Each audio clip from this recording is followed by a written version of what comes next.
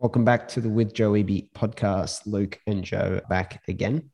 Thanks for joining us, Luke. So we're continuing with, I guess, compelling modern thinkers, especially people who've offered thoughts about education, learning, career, and linking it to modern life more broadly as well.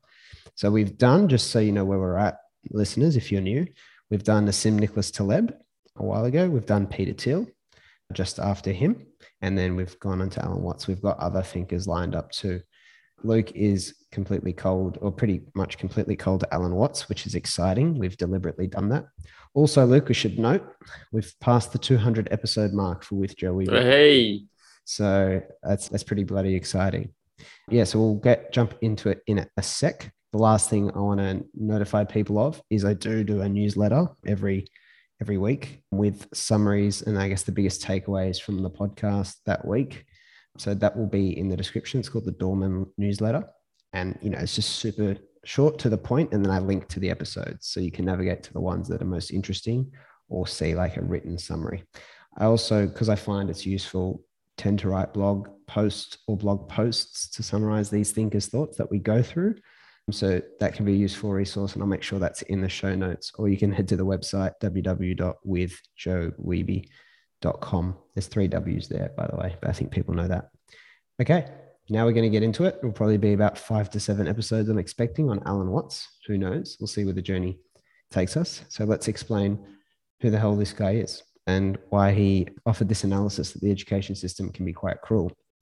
So Alan Watts is basically a British philosopher who spoke about modern life and is credited with really accelerating or bringing a lot of Zen Buddhism concepts to the Western world. He's often thought of as an autodidact, which is basically a very compelling term for listeners of this podcast, people who are largely self-taught through all this schooling. I think is quite problematic. So yeah, it's basically education without the guidance of masters, which definitely fits the philosophy of what we talk about here. I think you have guides, I guess, and not necessarily masters. So, and also another famous autodidact is Da Vinci. He was definitely like that too. So it is really interesting. You get a lot of high performers that were very self-taught, but define self-taught too. Very tricky. Anyway, so it makes such a good reference point to all our concepts on education and learning. I think what's different, Luke, especially compared to Taleb and Thiel, we've mixed it up. A lot of people who are familiar with Taleb and Thiel, I guess they have a lot of respect in the business world, even though they are very good overarching thinkers. Alan Watts, again, is much more like of a purely philosophical, very much obviously Zen Buddhism inspired thinker. He's not really a business world figure. But I think he's an amazing, not contrast, but amazing, I guess, addition or, different shade of this bigger conversation around education and learning should really fit into fucking reality.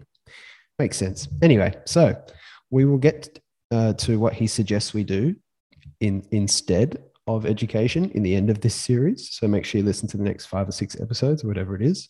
We'll cover how our education system creates overgrown children and why we should let some people quit society. That's all going to be covered when talking about Alan Watts. Yes. And I think the first idea, the one I want to introduce, this is a quote he said, is that we kind of treat education and especially funneling people into life this way as if they're a donkey with a carrot tied onto their head, hanging out in front of them. And the goal is to chase the carrot. Luke's lost it. And obviously it's this idea that they never catch the carrot. And this was basically one of the ways he summarized the linear progression we're presented with in our culture as the script you're meant to navigate through life. There's always something coming is one of his famous, lines. There's always something coming.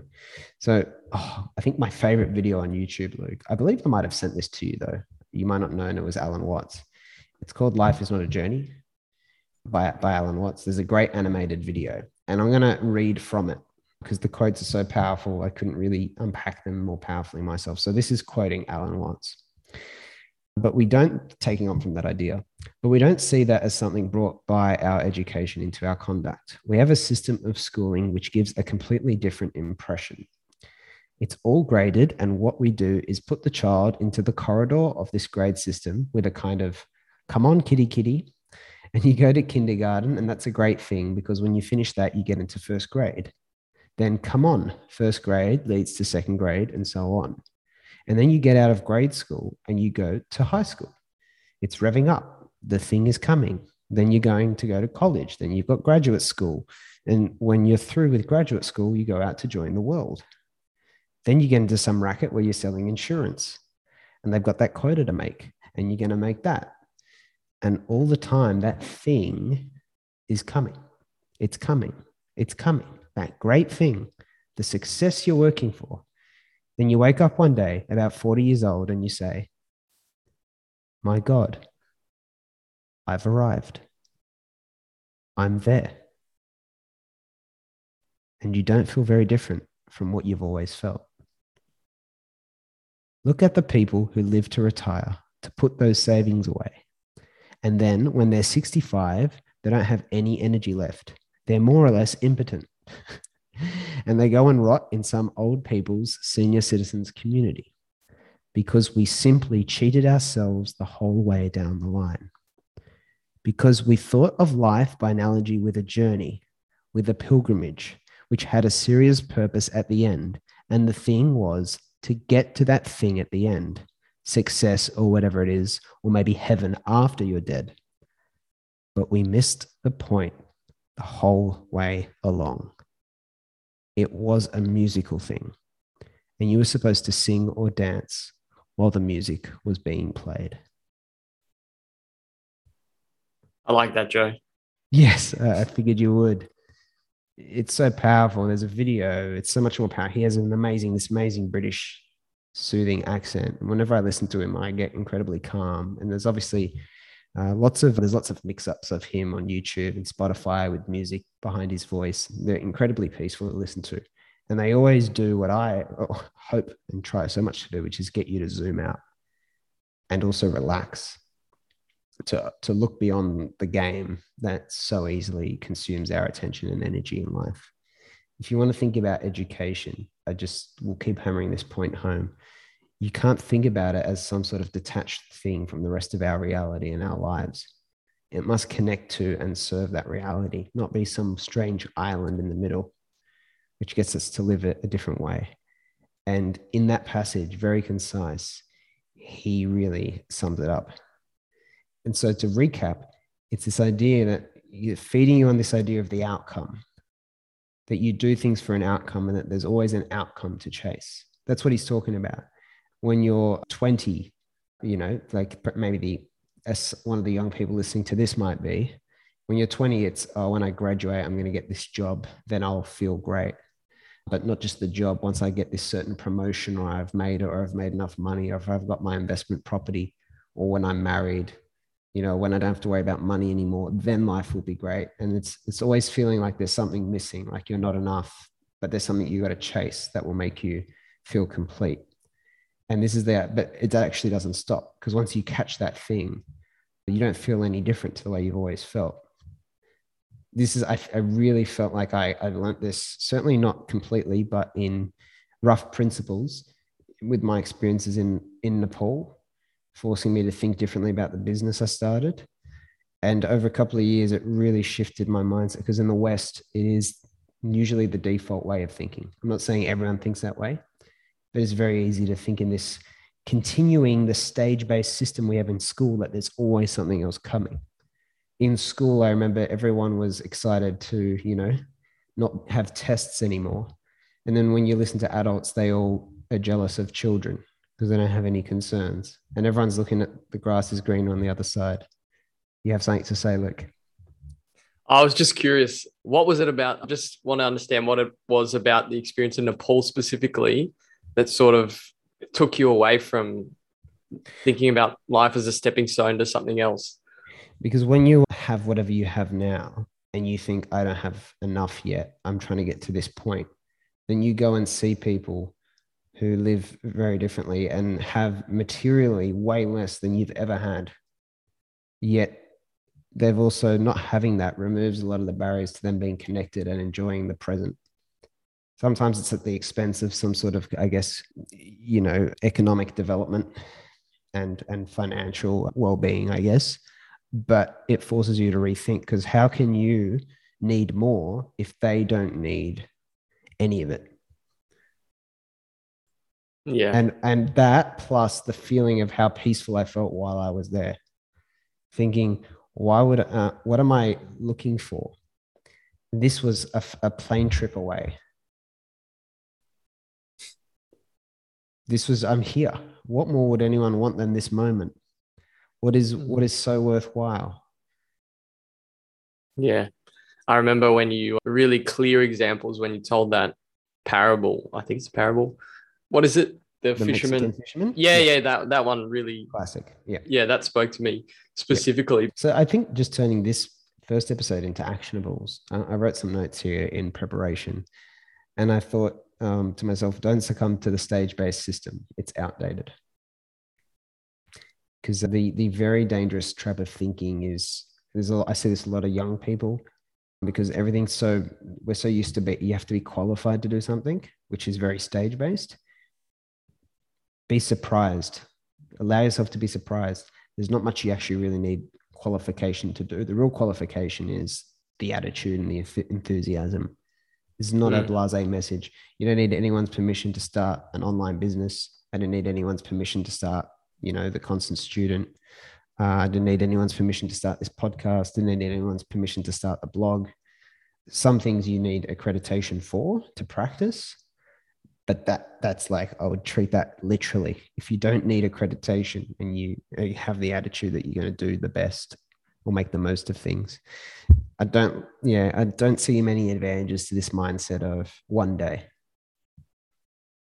or I'm not ready yet. I'm not ready yet can be dangerous. Obviously, there's a level of truth there, but in general, as long as you're comfortable taking on a challenge, that's the most important qualification. Not saying there's not other qualifications. As long as you're comfortable taking on the challenge, things will figure themselves out. And it's very rare that people will critique you. You'd have to be doing something incredibly wrong. How do you distinguish between being goal orientated and having that mindset you're talking about? Because that's what I thought instantly was, you can be hyper focused on goals or, setting your North Star, for example. How can that be different to... What a great question. Yeah, only thinking about living for that next thing. Yeah, we're going to get I think Watts has a pretty good rule of thumb for this. I actually won't spoil it, so I'll say something else. But it's got ahead of myself. It's also a good hook for everyone to keep listening. Yeah. Luke's so wise that he's ahead. He's already thinking, hang on, there's a loophole here. I'll give you a very good example. I'm very careful to set goals in terms of like hard numbers these days, because sometimes you get locked in on something for the sake of it. For example, there was one point last year with like, all right, we'd love to get another 100 members for the community. And we didn't get 100. We got like, I don't know, 45 or something. And it turned out it wasn't the end of the world. Right? It was a big hustle, it was a big push, a lot of frustration, whatever. And it's, whatever. But it's easy to kind of get attached to the goal. So you can't really get attached to it. The goal is like a rough metric. It's like, this is probably the sort of thing we should be aiming for. And I come back to concepts, which is the second dot point I had here. Concepts like MVL, audience of none, and thousand doors in particular, the things I speak and write about a lot, right? MVL is if you're content with what you have now, there should be some version of your life you're very pleased with, which doesn't require much material change. Because if the people in the fucking Nepal can do it in a rural community, what excuse do you have? You're made of the same genetic material as they are. So this notion that, it's different if you're living somewhere and getting abused and, all the usual disclaimers. There are some bad situations. But if you're doing, as long as things are comfortable, that's the MVL, right? As long as things are passable now and you're pretty content with it, right? That's something to take notice of. And the audience of none concept. Like if you spend a lot of your time doing things that you do for free, and if no one was watching, then at the very least, if you never get any other whatever externally recognized or bigger success, you get to look back, you don't really have much regret, because I got to spend that time writing, or maybe Luke, you got to spend that time running, or whatever, having good conversations. It's nice to have these clear things and point to saying, I did that too. Obviously, yes, of course. But the things you get to control most, like the process. So if you enjoy the process, then it's really hard to lose, which we've talked about. I think that's interesting. And yeah, but I do think it is we over focus in the West on finite games, as James Pass would have called them, or the outcome. And this always idea that we always need to be preparing ourselves, and it just can get very. I think if you don't feel good and enjoy, find the process towards a goal meaningful, there might be a problem with the goal. But we'll get to what Alan Watts says about that. He has a one line that just shuts down any lack of clarity. And so it's not too cruel of me to tease. I think it's 3 episodes away. So we'll get there. But yeah, that's it for today. We better wrap this up because we've dragged. But see you again tomorrow for more Alan Watts. He is a bucket of wisdom. See you then.